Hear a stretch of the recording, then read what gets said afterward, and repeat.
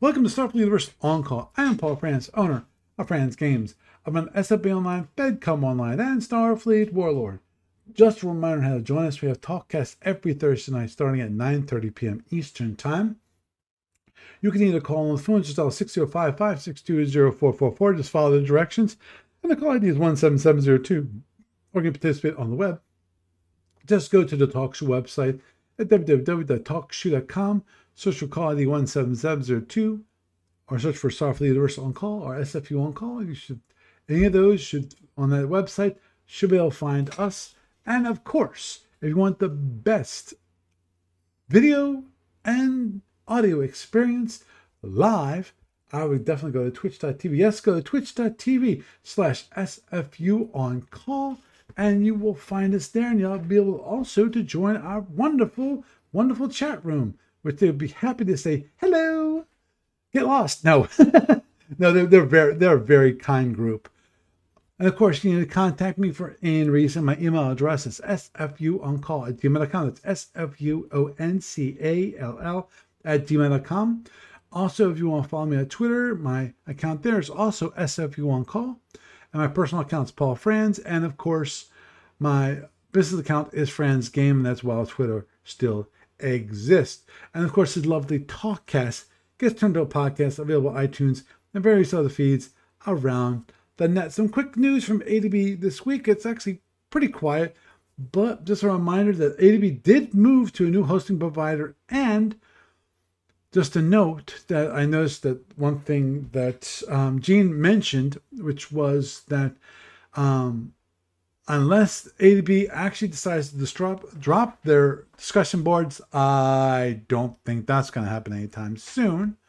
They will never be a website that actually uses HTTPS because, yes, the discussion board software is that old, where that software does not support HTTPS. My guess is that that they have hard coded the protocol for any links, any redirections, any of that kind of thing. So it's not in the works at the moment. So unfortunately, it's going to be HTTP for probably until everything just completely implodes, including the internet. And found on the online store this week was the Tholian Master Starship book. Yes, they have a physical copy of the book. They're selling it for $24.95. This is the 9th volume in the long anticipated Master Starship book series. Now it includes every Tholian and Neo-Tholian ship in Starfleet battles, including X ships, general units that are specific to the Tholian Holdfast. This also includes information about the Tholians during the earlier period when they first arrived in the Milky Way galaxy. And every ship is illustrated. All updates, corrections, and errata have been added. The ships are in order regardless of the product they came from, with the enhanced format listing detailed information in a consistent manner. And of course, just a reminder, this does not have the SSDs. Moving on and forward, when it comes to the online client, not much happening there. When it comes to the SFB Online tournament, Sapphire Stars 14, we still have 7. Actually, I didn't check that. To be honest, I think definitely. Round 1 is complete, and I am waiting for Stephen McCann to get back to me on when we can play. I told him that I'm available Friday, then I'm available Saturday. I'm hoping that I emailed him today. I think it was today. I'll just say today. And asked him if he's available tomorrow, because I'd like to play tomorrow night, which would be fantastic. We could do it Saturday, but we definitely would have to take a break around 4 o'clock, because I have someplace to be at 4 o'clock. And if wants to, after that, we could play again Saturday night, and I'll be happy to do that after I make supper for my family and we eat. That is the news for this week.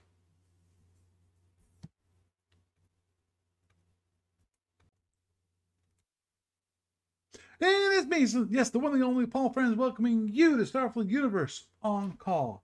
And tonight, well, we have Doug. Say hey, Doug. Hello. How y'all doing tonight? I'm doing good. Oh, come on. Guys, this is not the time I want to see that. Okay. So I'm bringing up Twitch on my iPad. What's that? Oh, it said something about something with iOS.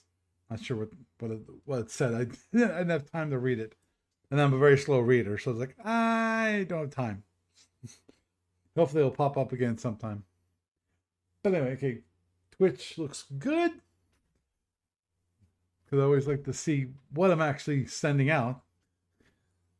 You know, and this is I have one screen. I don't have dual monitors at all because I don't have room for them in this small little office space I have. You know, and I see no reason why to actually set up a second one because this is my corner for my personal computing, and for those people who are watching the video, they can see on the other corner. They'll see possibly you'll see the monitor and also another computer. But that computer, that corner over there, that's my work area where I actually go to my day job. So I'm one of those people who firmly believes in the whole idea of separating work and pleasure, or personal and actually your day job, and not have the same computer for both. Not that don't have and also don't have the same place for both.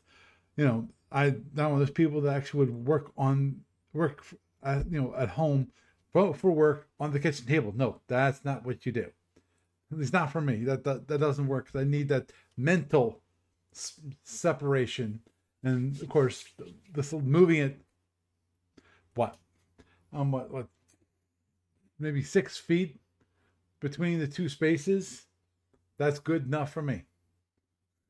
The feel like I'm different environment and so forth, different mind space. And just Iggy, just to let you know, the topic for this evening is going to be the module R4J, the Romulan alternate history, which is interesting. Actually, I had a chance to actually sit down and read through the whole thing over this past weekend. So actually, it's some interesting ideas for alternate histories and how things came to be for the Romulans. And let me bring up the PDF. I'm not showing that at the moment on the screen. At the moment, I don't see any reason to actually show it on the video. If there is, I will definitely do so. But at the moment, there's no reason. But definitely the A to B comes up with, there are a few ideas when it comes to an alternate history, and the three things that points out from the beginning, which is, okay, there are three broad ways that the Romulans could have gained warp technology earlier than they did in the original history. 1, develop it. 2, buy it. Or 3, find/capture it. And the one thing that seemed evident through reading everything that is in this module, buying it is a tough one. Meaning that's the one that it seems like A to B feels like is the least likely for it to happen. Because definitely one thing that was brought up about the whole idea of buying it was to get to that point and have it so it occurs earlier than basically buying it, acquiring it from the Klingons as part of the treaty at let me just see if I can Shmarba. And they get it, so they got earlier than that. One of the ways that was possible, but very unlikely to occur, which was the Orions, because of let me see, do I know that I'm just wondering if they have it here. Okay, yeah. Now, okay, this is what they mentioned about the buying option. Obviously the primary examples they bought from the Klingons. Another example is sorry, I apologize. Another possibility could have that Romulus buying warp technology from the Federation, Gorns, or Gendarians, who have somehow completely disenchanted enough with the situation that they wanted to affect the Romulans, or acquire it from a random Orion pirate who decides he wants to retire to Romulan riches. But the one thing that was mentioned about the buy option when it comes to the Orions is that most probably the Orions would not be very happy at all of any Orion who actually sold the warp technology to the Romulans, because otherwise as soon as the Romulans start finding the Orions, they find that the Orion incursions in their own territory, they attack them, and the earlier that occurs, the less of a buildup of riches that the Orions can take advantage of, while the Romulans are still running around in a pre-warp, pre-tactical warp society. Some of these alternate histories are quite interesting. One, is this the one? Just give me a sec. Oh, yeah. Is this okay? I just want to double check. Right. Okay, this is the one. Which was one of the ones which is not. It's developed earlier than that, and the key point here is that the Romulans. Obviously, one of the biggest issues that the Romulans have overall when it comes to technology at all, and scientists and doing all the research, is the houses of the different Romulan, not lords, but the different Romulan houses, and they're always in competition with each other. Even though the Emperor might say, "Cut it out. We need to work together on this." Now, the one thing that was mentioned as part of the actual history of the Romulans is that the reason why warp technology, tactical warp technology, took so long to develop was because of this rivalry between the houses. And what would happen is that one of the houses would actually leak the information to the Gorns. So the Gorns would then attack another house's research lab, and therefore, especially there was a particular instance in Y67, where they were the Gorns were doing raids against the Romulans to keep the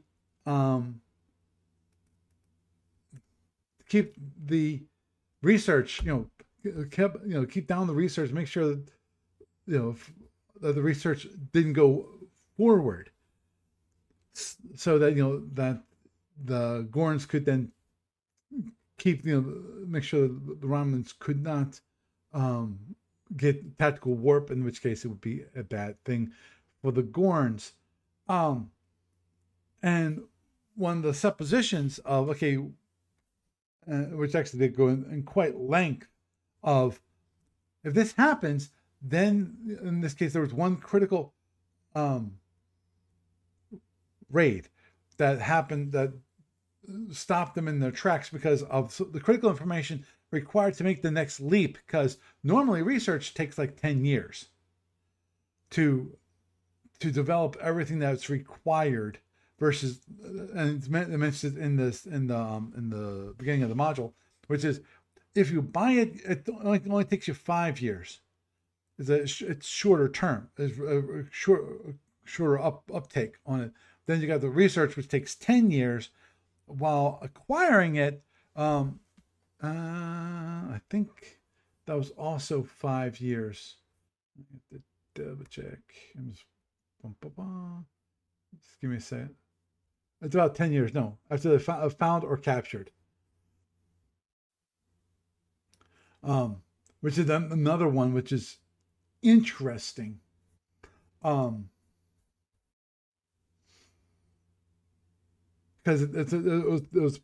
it mentions one of the scenarios where I'll get to that in a moment.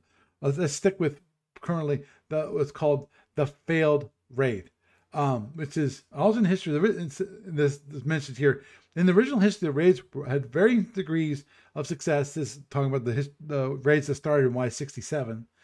And the primary one that ended up stopping the active Romulan research into tactical warp succeeded. In this history, the raid failed.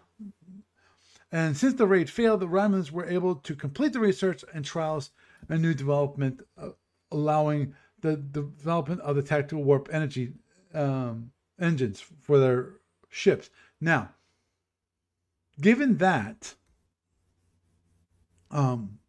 what happens actually with this, what it says for the failed raid, here it is, mentions the failed raid. It says, while most of the raids were successful, the most important one in this alternative was not. The House and Trades was tipped off that another house was going to conduct a raid. While they did not know about the Gorn raid, they were accidentally prepared for it. They duplicated the lab in an undisclosed location, saved all the results and discoveries in real time. They moved the actual research to another location and replaced them with more junior researchers. They increased security. When the attackers turned out to be Gorns, the defenders were surprised, but they were more than ready to fight back. And this delayed the Gorn team enough that they were still fighting when the other house's attack team arrived. Because Romulan raid was expected, the defenders were able to maneuver both attackers in direct conflict, allowing defenders to stop both raids, although with very heavy losses, even though no longer necessary. The original lab was preserved and able to resume operation with the lab largely intact. Enough evidence was found to implicate the guilty houses, and with the preservation of lab research results and the researchers, the progress in warp technology was preserved. This caused the Emperor to redirect more resources into warp technology and force all houses to work together. The Emperor also redirected resources away from the research of the masking device, although that effort was not entirely killed. And so it goes. What happens then is talking about the whole, what the effect of that is. That since instead of failing, it succeeded. The Gorn still won the second Gorn-Romulan War. And it's mentioned how the Gorns were being pressured. But the thing is, Y672, Romulans have full W-Tech fleets, which is warp fleets, with taking the pre-warp ships and retrofitting them. It's just mentioned during this time they did not have any kind of tactical advantage over Gorns.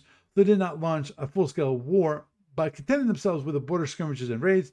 These exercises allowed the Romulans to gain valuable combat experience with warp-powered warp ships, which makes sense.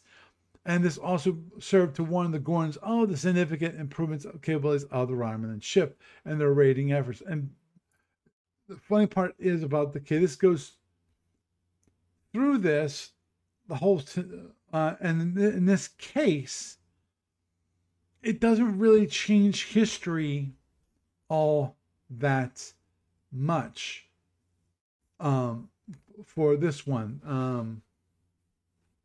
It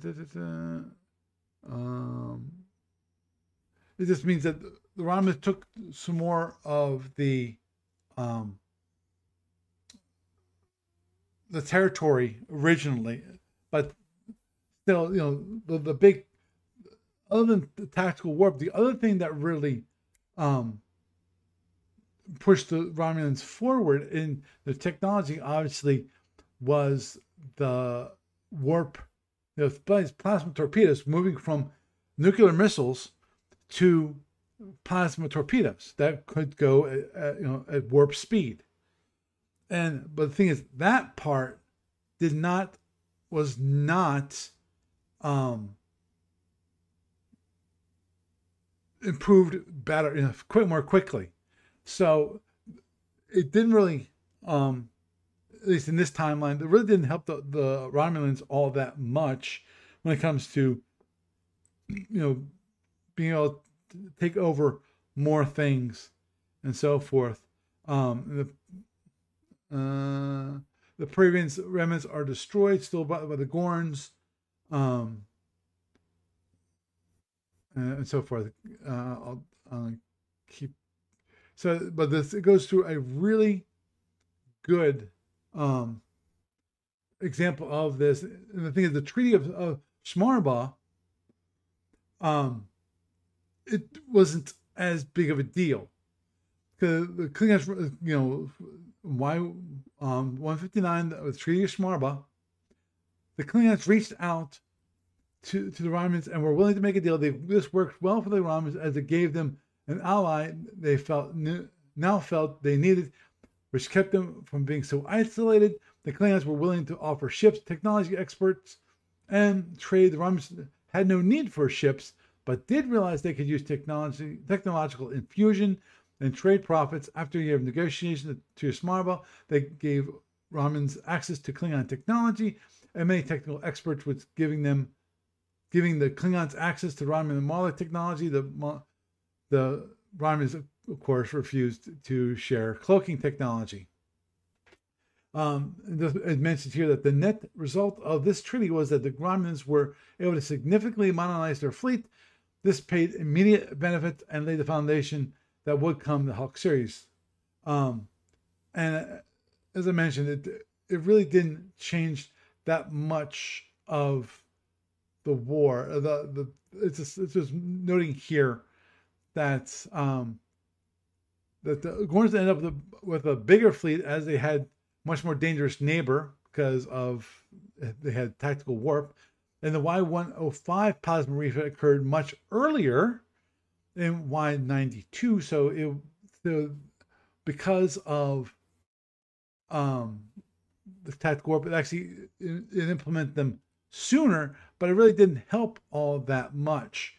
All the ship dates remain the same. This means that some Y-Tech ships get plasma and W-Tech ships get seeking plasma, and Y-Tech always had seeking plasma. And in the middle years, the need for a heavy combat unit to counter the war Vulture caused the Gorns to make that early dreadnought, which previously was just speculation, and this is saying that they did it in this scenario. They actually did create those early year dreadnoughts. And as I mentioned here, oddly, the wars the Gorns and the Romulans fought ended up being broadly similar with the same results. The primary difference was that more ships and vastly more lives were lost on both sides in these conflicts.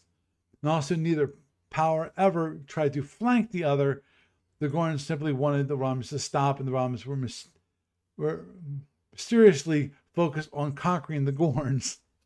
And the Romulans apparently felt that with as dangerous as an enemy as the Gorns still around, they did not need to find any more and did not need the Federation involved. As a result, the Gorns did not meet the Federation until they would in the original. Unlike the Peruvians live alternate histories, the Gorns did not become a hardened warrior culture, even though they had more intense wars and greater loss of life. Because of the technological advances on the Romulans, their culture was fundamentally the same. Yes, Kitty.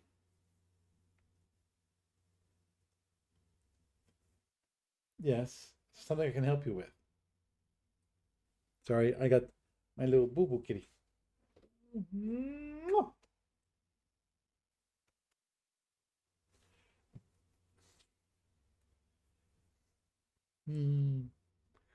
Okay, I hate to do this, but I gotta let you go.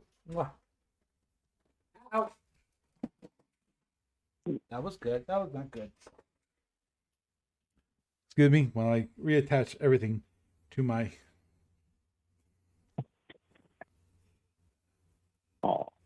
headphones. Right with right. And left with left. Oops.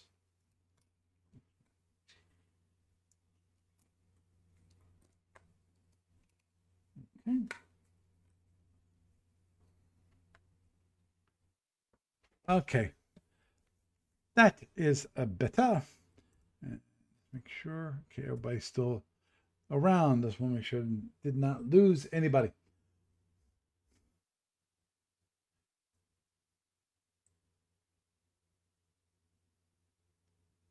Correct, Dave. And yeah, don't. Yeah, in this history, as they had no reason for any of the Klingon-built ships in this alternate history that I was just describing.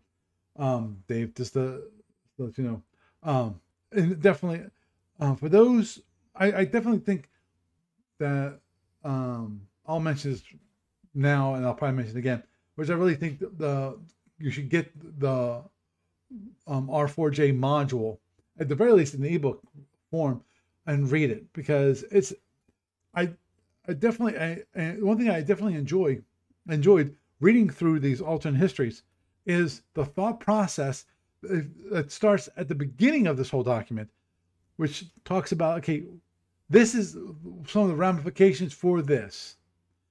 Now, I'm going to go through what's called Alt 2, which is interesting, which I did not recall. And here's what it describes. In the original history, the Romulans found a Klingon ship in Y-162 that had crashed into an asteroid at least 100 years earlier. While the wreck was over 100 years old, it was not a 100-year-old design. Instead, it was a relatively modern ship.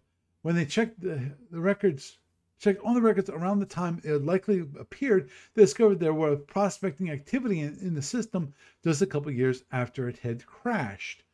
But the expedition at the time thought they detected Gendarian activity, probably the ship, and decided to leave. Had they felt the force to leave, and had they not felt forced to leave, the Romulans might have found this ship much closer when it crashed and gained amazing resource. And so in this alternate history, what it's going for is something which is really interesting, where basically the Romulan prospecting team finds that lost ship, which was sent through some kind of time warp. That, from it doesn't say what year. No, it was an F4. So it was. It wasn't 100 years old. I mean, at that point, it wasn't here 100 years ahead of time. I think I forget when the F4. I think F4 is that a middle years. I think. But Unknown to them, they recovered an F4. The remaining hull included the engineering section, warp engines, the rear weapons, the shuttle bay, and the transporters. The boom section was completely mangled beyond recognition. The shuttles and drones were all missing, apparently used in some fight that happened before the ship met its end. And the computers appeared to have been completely wiped, so no logs or other information were available. The crew in the surviving hull section were present, but all dead. Apparently, prior to crashing into the asteroid, the bodies of the crew appeared to have starved to death, although there was no indication of an internal conflict. The Romulans recovered the surviving portion of the wreck and quickly set to work learning the technology of these unknown aliens. Now, obviously, mentioning that the crew appeared to starve to death, that's why my guess is why the computers were completely wiped. Because they did not want any foreign force that comes around and finds them to find any tactical or strategic information that might be useful, against them. Now, this is saying in Y75, that the Romans built a warp-powered fleet. And this is because they found it in Y65, and in 75 they start making their the WTech designs. The Romans launched a series of Y-Tech designs as a technology that recovered from the wreck, allowing them to completely skip the WTech designs.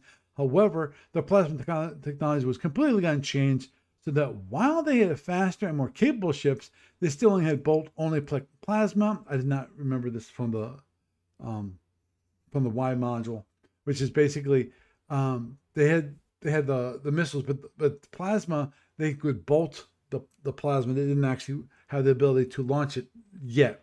On the other hand, they had what's called Transporter 3. They mentioned the difference of Transporter 3 and Tractor.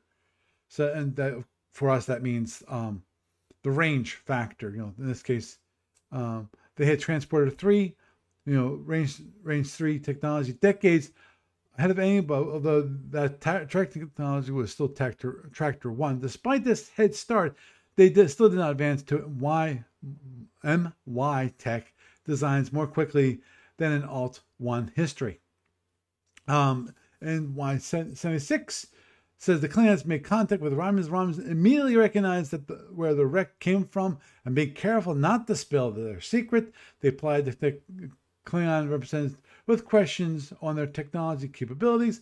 The Klingons were not foolish enough to provide anything that was usable to unlock any further secrets of the wreck, but what they did say showed the Romulans that the wreck was even more capable than what the Klingons currently had. So obviously, the wreck was from history, which was after Y176. And I don't know off the top of my head when the F4 became available, And finally, in Y88, they seeking plasma. They get the seeking plasma.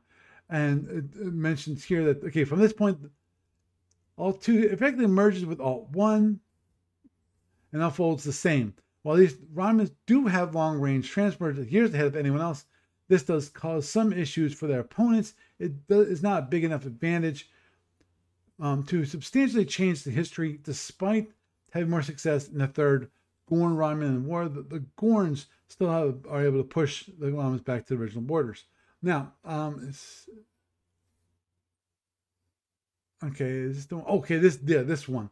Okay, Alt 3. To me, Alt 3 is actually one of the more interesting alternate history. And that is it's a juxtaposition. And that is, imagine that when Surak, it just mentions here that at some unknown date in a distant past, a philosophical and political leader named Surak taught a philosophy of emotional repression and that the supremacy of logical thinking.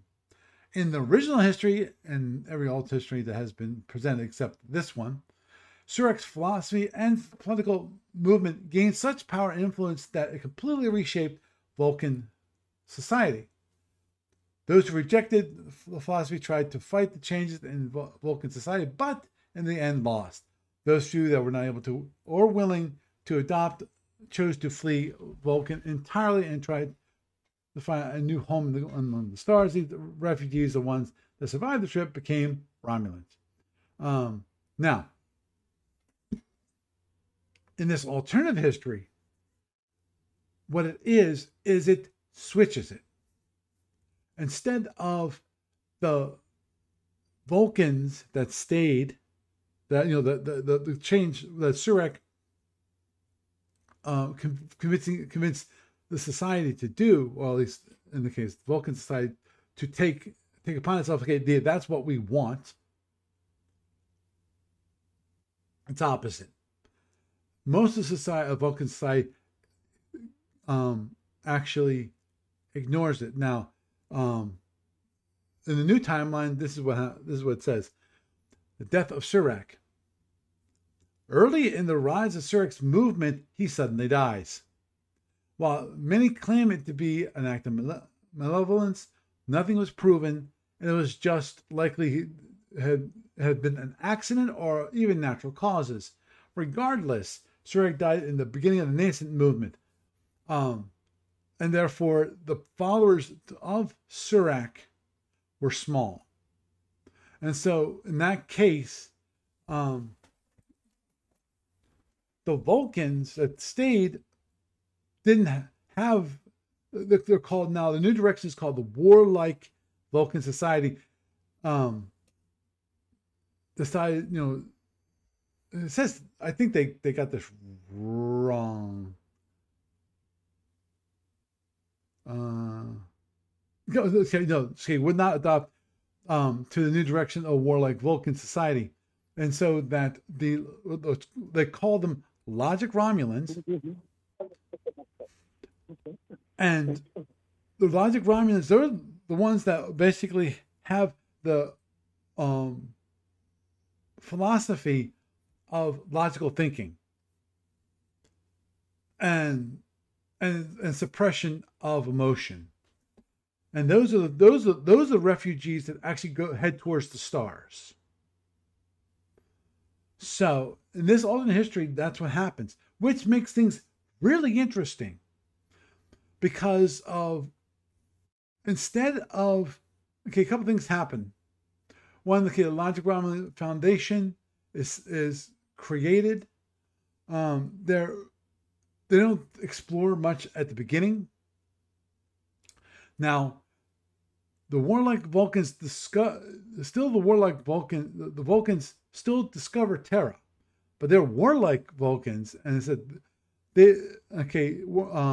they began subtle manipulation of the societies in Terra to make them more consistent with the warlike Vulcan philosophy. The warlike Vulcans also interact with other worlds in the immediate neighborhood, include Andor and Rigel. And that's at minus Y, that's minus Y150, minus Y100, that's when the logical Romulans in Romulus did some expansion.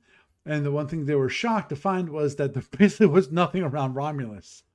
So they said, despite finally starting to expand, they did so only very slowly because there was nothing close by. And then there was the first contact with humans and the warlike Vulcans. The humans developed a non-tactical warp and were greeted by the warlike Vulcans for the first time. The warlike Vulcans admitted that they had observed humans for 150 years, but had kept away until the Vulcans were likely to be useful.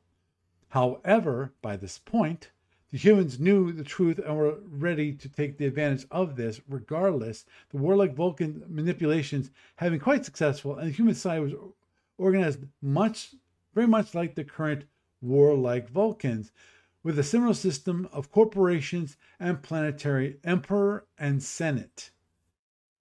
And 3 years later, in Y1, Y4, foundation of the Federal Imperium. So it's not a federation, it's an imperium. The warlike, mentioned here, the warlike Vulcans ended up making a serious miscalculation with the humans of Terra. They were trying to make the humans fit more like warlike Vulcan society. Unfortunately, for the warlike Vulcans, the humans adopted too well. Once they burst into the interstellar scene, the humans immediately started to throw their weight around and organized the new Federal Imperium. As they used a very egalitarian approach, unlike the warlike Vulcans' arrogance and aloofness, they were able to pull other worlds to their banner very quickly. The initial size involved were the Terrans, Alpha Centaurians, Andorians, Rigelians, and reluctantly the warlike Vulcans. The warlike Vulcans had reservation about joining the Imperium, but realized that this was the reality they were living in. And while the humans have outplayed them to start with, the warlike Vulcans were the experts, and they would be able to co-opt the Imperium in short order. Well, they never did take over. They still exerted enough power and influence that they were content with their position. Right.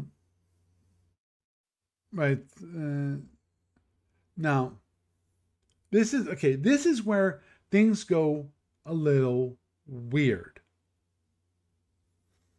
And more, to my mind, a little bit more interesting. Okay, they're talking about, the first Gorn permanent contact, and so forth. But the warlike Romulans recorded direction of the refugees. Okay, this is in Y40. It's called the First Imperium Romulan War Begins. Which it's kind of a war, kind of not. Whatever. The warlike Vulcans recorded the direction of the refugees and had gone, while the warlike Vulcans had promised to let the logic Vulcans, later the logic Romulans, leave in peace. Certain factions of the warlike Vulcans were perpetually interested in finding the logic Vulcans again and re-entering them by force if need be.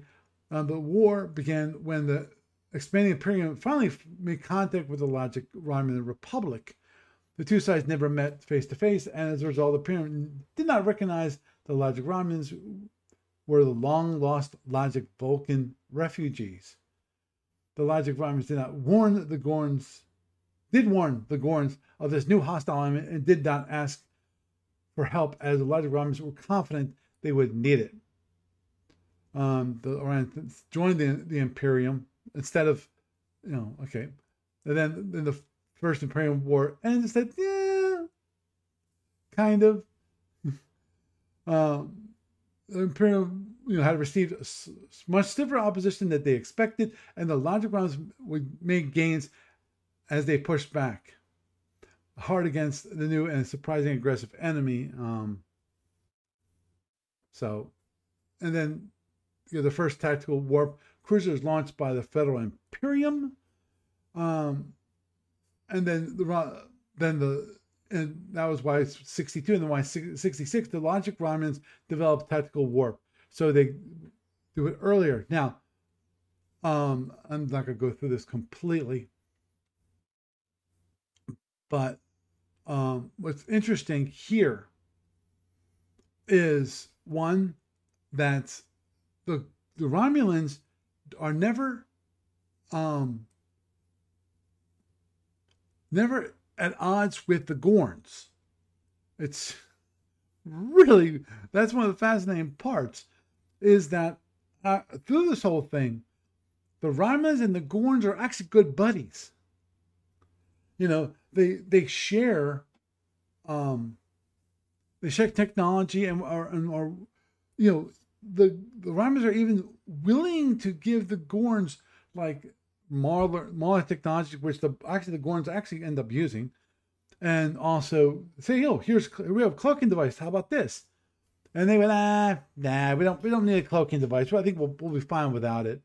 So the Gorns had the option if they wanted to have cloaking technology, but they decide, nah, we don't need it. But the thing is, the Romulans are always in conflict with the Imperium. So they basically use the Gorns as allies. Now, one of the things that does happen, where is it? Dun, dun, dun.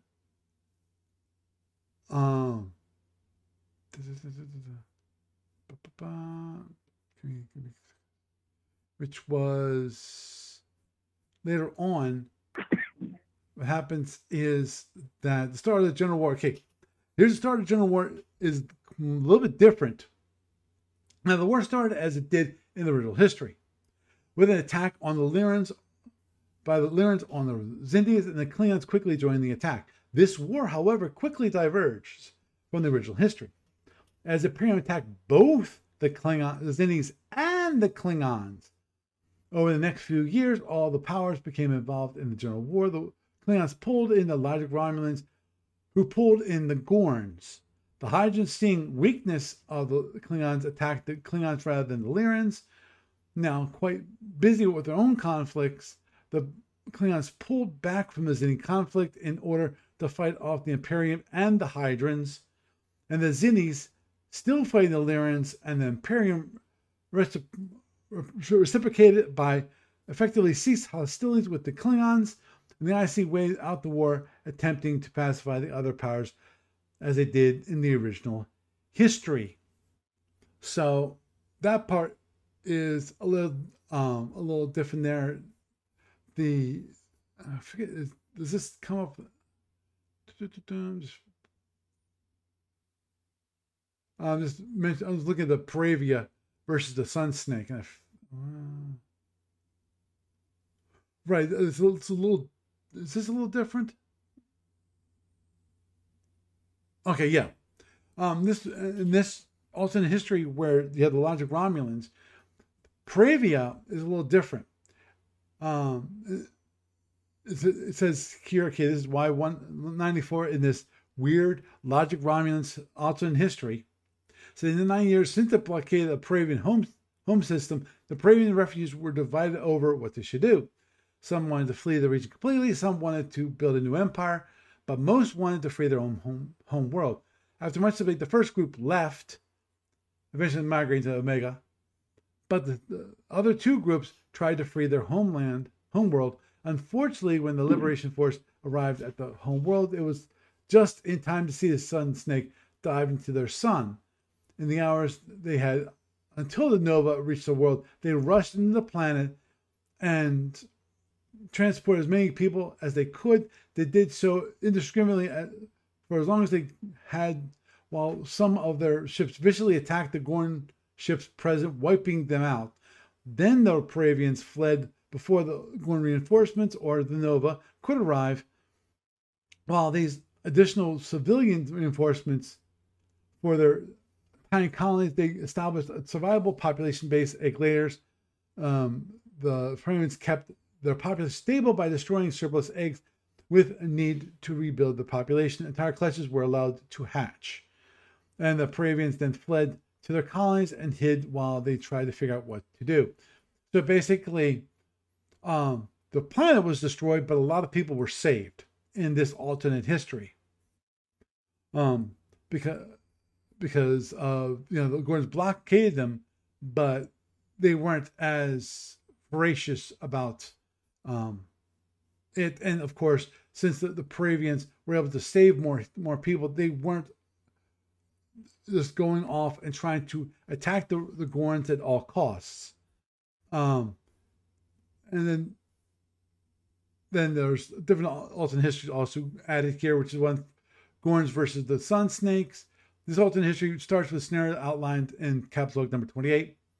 And the Sun Snake that destroyed the Pravians' home sun never made it that far. Instead, it was attracted by the sun of Gadar 1, and due to the fleet disposition at that point in time, made it to the sun, causing it to go nova and destroy everything in the system. The result was that the utter destruction of the Gorn Confederation in Y84 and despair of surviving Gorns over the succeeding years. Some of those Gorns fled into Romulan space, while some houses killed or rejected the Gorn refugees. Many did not. These houses put their new Gorn subjects to work, resulting in Romulans gaining access to warp drive. Their first warp power ships started appearing in Y90. In this alternate history, the Romulans gained access to Y ships in Y90. Okay, that mentioned after the Treaty of Smyrna, the Romulans used the ships consistent with original history, including the Kestrel ships. But there were no K-Tech ships, and the eventual adoption of the Hawk series of ships. So in this alternate history, basically, the Gorns are the ones that lose their home worlds to the Sun Snake, which again is an interesting one, where basically the Gorn Confederation disappears, which in my mind makes me wonder if the Romulans at that point took over any Gorn territory that was originally Gorn, part of the Gorn Confederation. And so the Romulan territory was actually larger than it originally was. Because that's one thing that's not mentioned here, but I would assume that would be the case. Because of some of the Gorns, as I said, fled into Romulan space during that. And somebody and from the sounds of it, the Gorns weren't as much of a power. I'm not sure. It doesn't mention here what happened with the other Gorns that didn't flee to Romulan space, and so forth. And then the last one is just the rise of the Paravians, which is also in history. It's already mentioned previously. It's, as I said, I think this last one, not the next last one, alternate number 3, I think it is. Give me a sec. Yeah, alternate number 3, the Reflection Romulans. I think this one's the most interesting, just because of, you see such a change in the history because of that. Because of instead of the Federation, instead of Terra being guided by this logical Vulcan presence and going, it's better. It's better if you don't try to force these people using strength and try to more bring people together in a coalition, and create a federation of planets, and who all work together for the greater good. In this case, when it comes to warlike Vulcans, they go, no, you're out for yourselves, and use that power that, since you're stronger than them, you can say, join us or die. And they go, we'll join you. And in this case, the Romulans aren't this aggressive race or aggressive empire. Sorry, Gene. This aggressive empire. And they work with the Gorns and build a coalition with them. And the Imperium is attacking the Romulans. I did not see. I'm just wondering. Let's give me one sec here. Nope. I don't see anything here mentioned on this alternate timeline that the Gorns actually went to war with the Imperium, outside of the General War. Okay, here's mentioned, that the first contact, the Imperium started probing past the declared border because the Imperium declares a border in Y102 and says, okay, this is our border, and that's kind of more of a suggestion. They're not going to stick to it. The Imperium started probing past the declared border and was stunned to find a fully established line of bases and an entire unknown empire. While the initial contact resulted in a shooting battle, both sides choose not to escalate the issue. So basically, the Imperium finds the Gorns and they go, I think we shouldn't attack these guys because it looks like they were already set up for defenses. And that's because I don't remember, but I feel pretty confident in saying that I think what happened was that the Romulans were telling the Gorns all about the Imperium and going, you probably should set up bases on your border too to protect yourself from if the Imperium decides to, to try to increase it. And now I know one thing that is mentioned in this is that when I thought I knew where it is, and it's not here. Okay, but I'm pretty sure I mentioned that basically the Gorns set up home bases right outside of the border declaration of the Imperium. And so in that case, that's, okay, we're in the legal boundaries. And as I mentioned before, this is what it says, the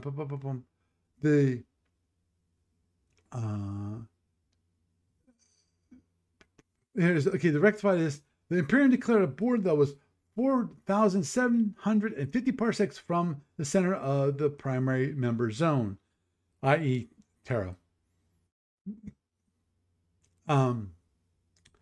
But even so, the Imperium neighbors interpreted this as the Imperium stating that this was to be a permanent border. This interpretation was not correct. Instead, this was the Imperium's starting point for later expansion.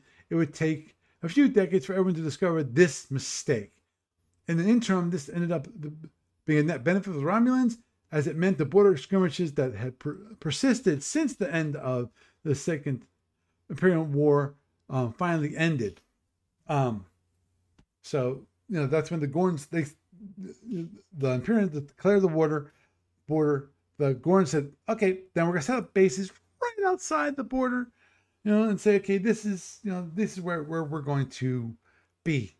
This is our territory. Since you declared yours is this spot, okay, everything up to that, that's us. That's ours. I'm not sure how the Gorns and the Romulans came up with their border, because I don't think that's mentioned. That's one of those, in my mind, that's just one of those minor details that got worked out between them, and it's not really relevant to the history of it. The main point, also one thing I forgot to mention, and that's the Rigelian refugees. A large part of the Rigelians still refuse to submit to the Imperium, and they viewed the fractured fleet as a check on the Imperium's ambitions and feared that a unified focus fleet, in other words, forcing the Rigelians to be part of the Imperium's fleet, would end up on ending warfare rather than fight. They chose to flee, not unlike the Logic Vulcans. A few others from the other member planets also joined the immigration. They fled at the end of the turmoil cause and unification when they knew they were going to lose the argument. But while confusion still reigned, allowed them to leave undetected. By the time the Imperium discovered that they were left, the trail had gone cold. No one was sure where they went. Now, later on, what happens is actually the Romulans, they find these guys and go, wait a minute, why are you here? You're in our territory. But they join the Federation, join the Logic Romulans and become like subjects of that empire. They willingly submit to it. It's like, okay, we'll join you. You guys seem like you're the good guys, so we'll join you. So, which is interesting.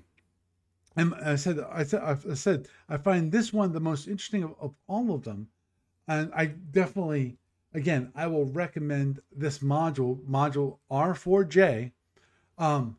Definitely purchase it. Go to the e-tailers. Warehouse 23, Working Vault, Drive Through RPG. Buy it there. If you want to, feel free to buy an actual paper version. You know, made from trees.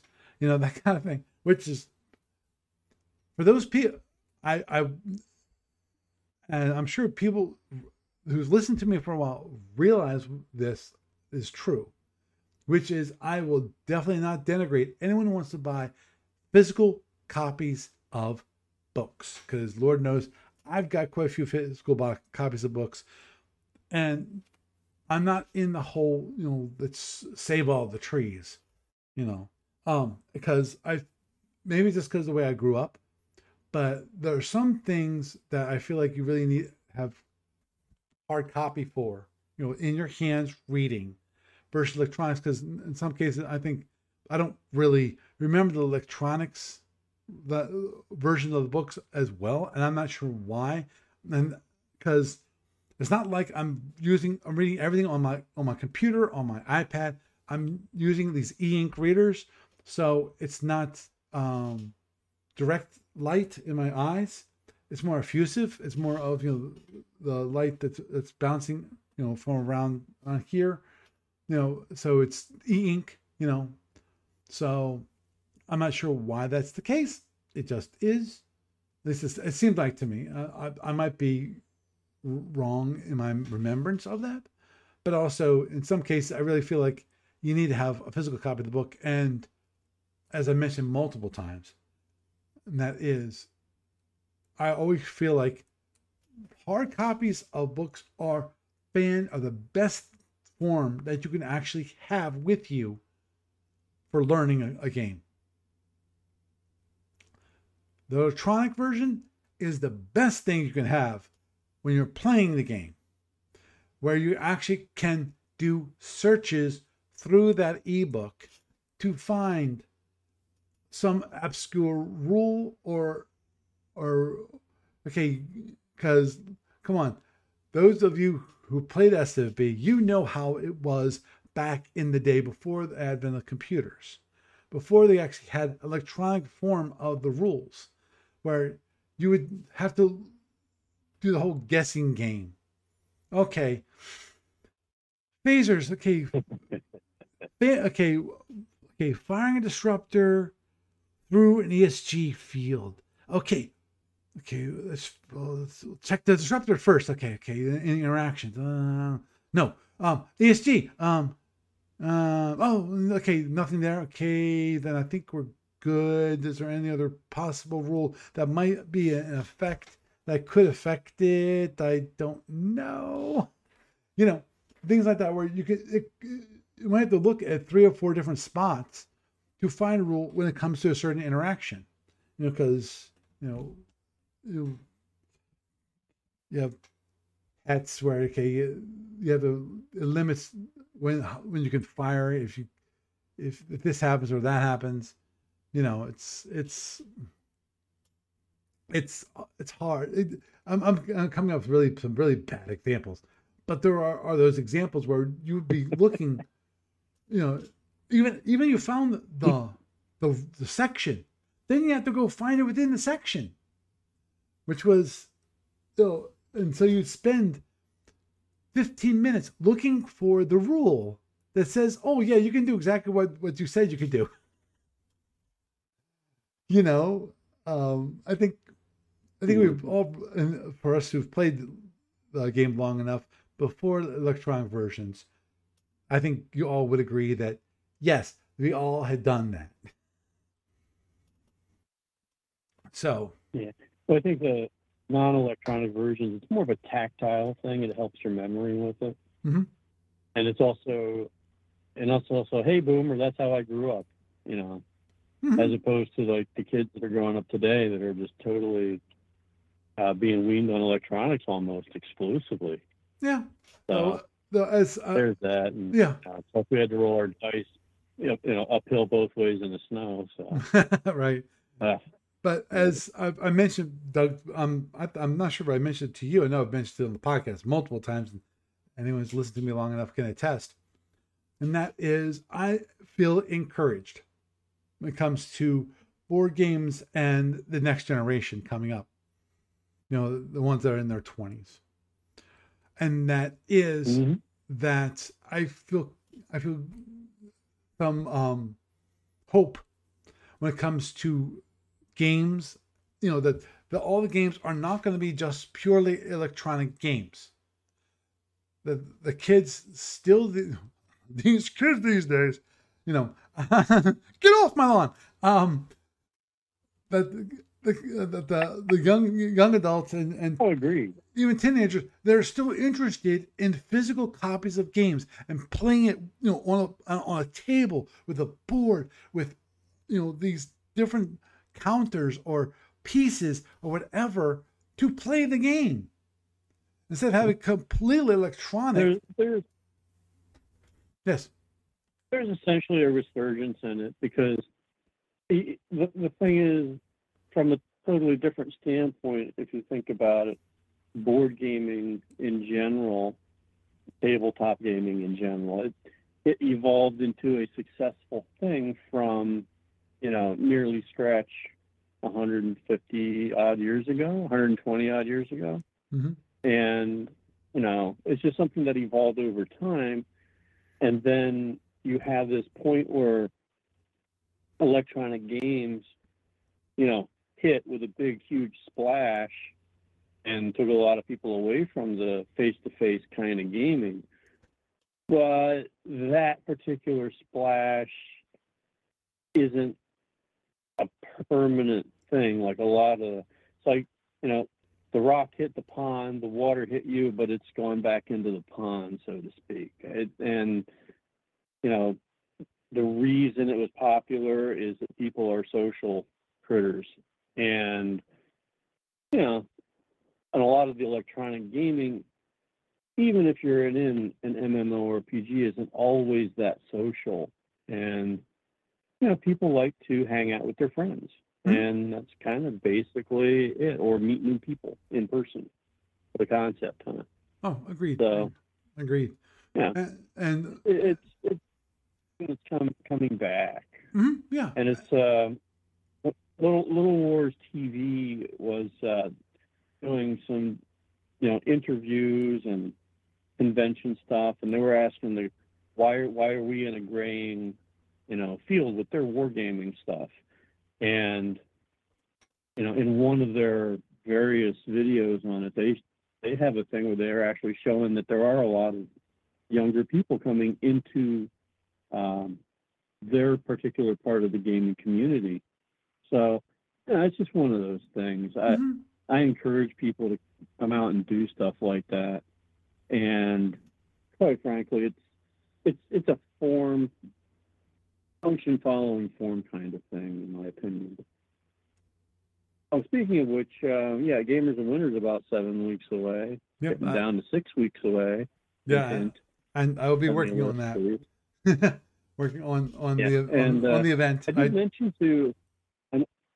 mentioned to Mr. Barry that we were talking about the possibility of a tournament for SFB there. Mm-hmm. And that's kind of basically that. Mm-hmm. Oh, yeah. I actually talked to him earlier this week about said thing, and I told him, which I'm going to tell you, which is at least this past week, it was like, okay, that's way low on my priority list on focusing on that, because I had other things that are more definitely have been more of my focus, including things like having it so that my daughter actually has health insurance, things like that. Oh yeah, that to my mind have taken up my brain space. But I definitely will be looking into that. Obviously, I know the key there is going to be advertisement. Getting out the word, encouraging people to come and play and so forth. Even if it's a small tournament, like 8 people, that would be fantastic if we can get 8 people. Mm-hmm. Obviously, more the merrier is always is always the thing. But you know, even eight people, we could actually have a tournament with 8 people. You know, Oh, absolutely. and we could get through it in 2 days. You know, because if we got 8 people, what we could easily do is we do single, a bracket tournament, and if people want to, after they can done, they can play again against one of the losers, or maybe set up a Swiss um, tournament. You know, where you have Mm-hmm. where that okay, if you lose in the first round, then you go into the losers bracket, and then you can then play against those people in the losers bracket, which make up the matchups, and then at the very end, the person from the winners bracket plays the person from the losers bracket, and then they play for the championship. Mm-hmm. So it allows, at the very least, it takes 2 losses to be kicked out of the tournament. When it comes to the beginning. So, it's as I said, it's an I like Swiss in that category. And so if people want to do that, I'd be happy to run it as a Swiss. So then it guarantees that they won't be knocked. If they're knocked out of the first round, they still have they can still play at least a second game at the very least, if not play more. So, Oh, yeah. So okay, with that, I think we will wrap it up for this evening. My dear good Doug, you have a good night. Thanks, you too. Thanks for having me on. Always happy to have you here. So, went through a quick, an hour long review of the module R4J. Obviously, I didn't go in great detail because it would have been another 3 or 4 hours, and I think then there would be no reason for you to actually buy the module. But again, I think as I pointed out, I think that I really enjoyed Alternate History 3, where the Romulans are no longer the Romulans. The Romulans are the Vulcans, and the Vulcans are the ones who actually take over that vastness of space and actually become like friends to the Gorns. And the Federation is now the Federal Imperium, so they're kind of like the bad guys to a certain degree. It makes it, they're more aggressive in their nature. So it makes definitely the general war. Obviously, I think the general war would definitely turn out a little bit differently. To me, the interesting part about that would be how would that affect the Andromedan War at all? With everything, with the IC and the Andromedans, would that still go the same way? Because one thing I think ADB is kind of pointing towards that, just because of obviously the last line that it mentioned about the general war. The IC is waiting it out. Also, they seem to think that those kind of forces, like on the other alternate histories, I think it's the second, I think it is, history, where the Romulans actually got warp technology earlier, where they just said, everything resulted in the same. It's just that there were more bodies lying around, basically. So, and that being the case, that this makes me feel like the ADB thinks that history would not have been changed all that much when it comes, if just the Romulans just got the warp technology earlier, But also, one of the great things about the module is that it tells you, okay, if you want to play out this alternate history, here's what you do. And I would definitely, I would get it. And if you want to play some scenarios especially with the W Tech and the Y Tech and maybe the MY Tech ships that are the alternates of what they are. Modify things slightly according to that alternate history, which would be interesting. But because part of that would be that in the alternate history, I'm